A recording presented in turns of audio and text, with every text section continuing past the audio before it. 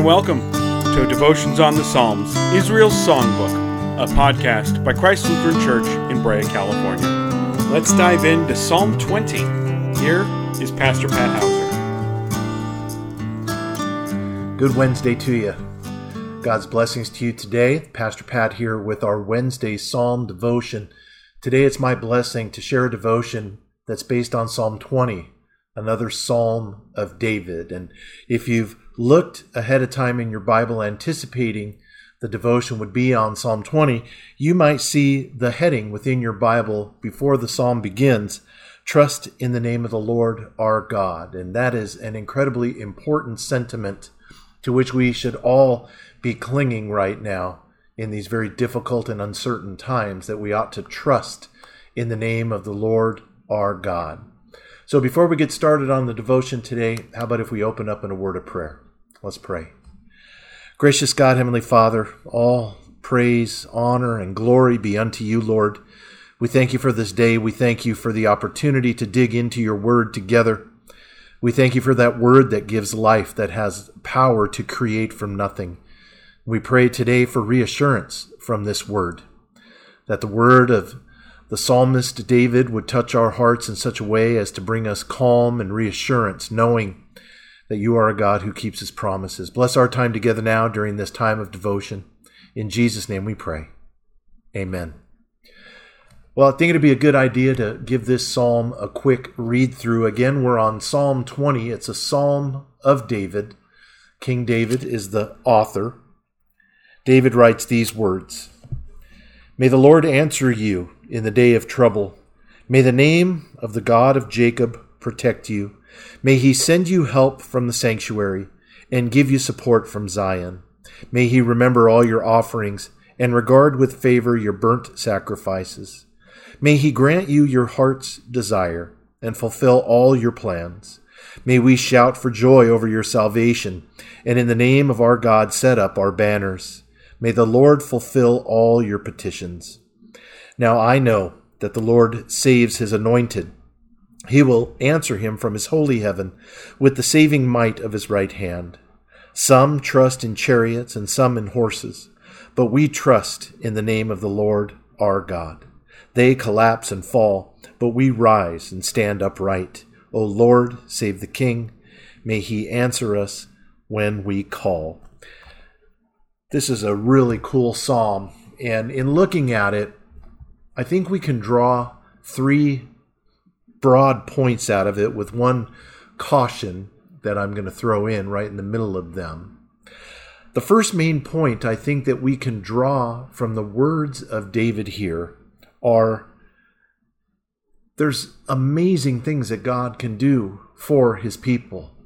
All we have to do is ask. And in these opening verses here, David says what God can do for his people if they would simply call upon him and ask.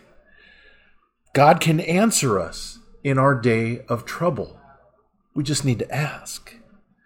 God's name can protect us. God can send us help. Whatever our need is, God can send us help. God finds favor in our sacrifices, and our sacrifices are not burnt offerings. As David writes in that old sacrificial system, our sacrifices are a humble heart, a broken and a contrite spirit, humility, submission, putting our own personal needs secondary to those of our brothers or sisters in Christ, or even our neighbors, whether they be faithful Christians or not. These are sacrifices of ourselves that God finds honor in. Next comes the caution.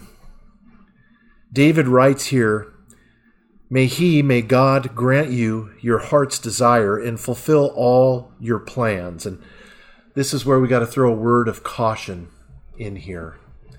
Our hearts, our human hearts, are inherently sinful. Scripture tells us time and time again that very little of any good comes out of our human hearts. What is good in us was put there by God himself. we have to be careful when we talk about God granting our heart's desire. And we need to make sure that our desires are aligned with God's desires for us. I frequently say in Bible studies, we ought to pray for bread, not cake. We might, in our hearts, desire something more than we need to subsist on.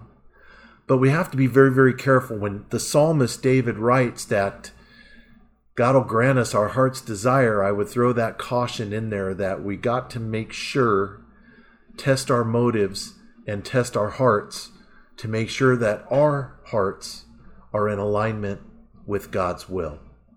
Okay? Secondly, David addresses what God does. Starting in verse 6, David writes, I know that God saves his anointed. He will answer him from his holy heaven with the saving might of his right hand. Now, David is talking about himself here. He was God's anointed king, anointed by Samuel. So he was God's anointed. But friends, through the waters of holy baptism, we are God's anointed as well. God saves us through the waters of holy baptism. We are anointed with water and the word. And so these promises of what God does apply to us. The promise that he saves his anointed, that's us. We are his dearly loved children, anointed through water and the word. And so God saves us. David knew that God saved him as his anointed servant and king. We know that God saves us as his anointed children and heirs to the treasures of heaven by virtue of the fact that we are joined with him through the waters of holy baptism. The third part of this is what we must do. What we must do. And this doesn't help us earn God's favor in any way. Nothing that we could ever say or do would merit God's favor. But David simply tells us we have to trust. We have to trust in the name of the Lord our God. He says that some people put their trust in chariots and horses, but we put our trust in the name of the Lord our God. These chariots and horses can represent those worldly, earthly things that we're sometimes led astray to place our trust in over God himself.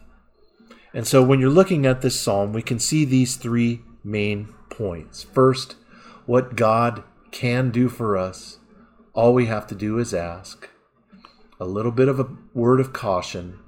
We got to make sure that our hearts are aligned with God's plan and God's will for us. The next thing is what God does. He saves his anointed children. That's us. He saves us through the waters of holy baptism. And then finally, what we must do, we must simply trust in him. We must cast all of our cares upon him. We must lay all of our sins at the foot of the cross, trusting that Christ's sacrifice for us was sufficient to atone for our sins and secure our salvation. We need to trust in God when things get tough. We need to trust in God when we are unsure.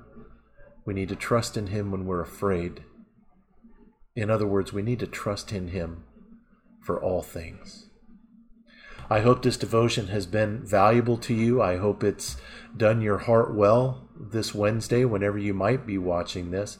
It's been my blessing to share these words of comfort with you, and I'm looking forward to seeing you next time when I get to dig into one of my favorite Psalms of all, Psalm 23. God's blessings to you as you go about your day. Amen. Thank you for joining us. As a reminder, follow Christ Brea on all social media outlets and visit christbrea.org.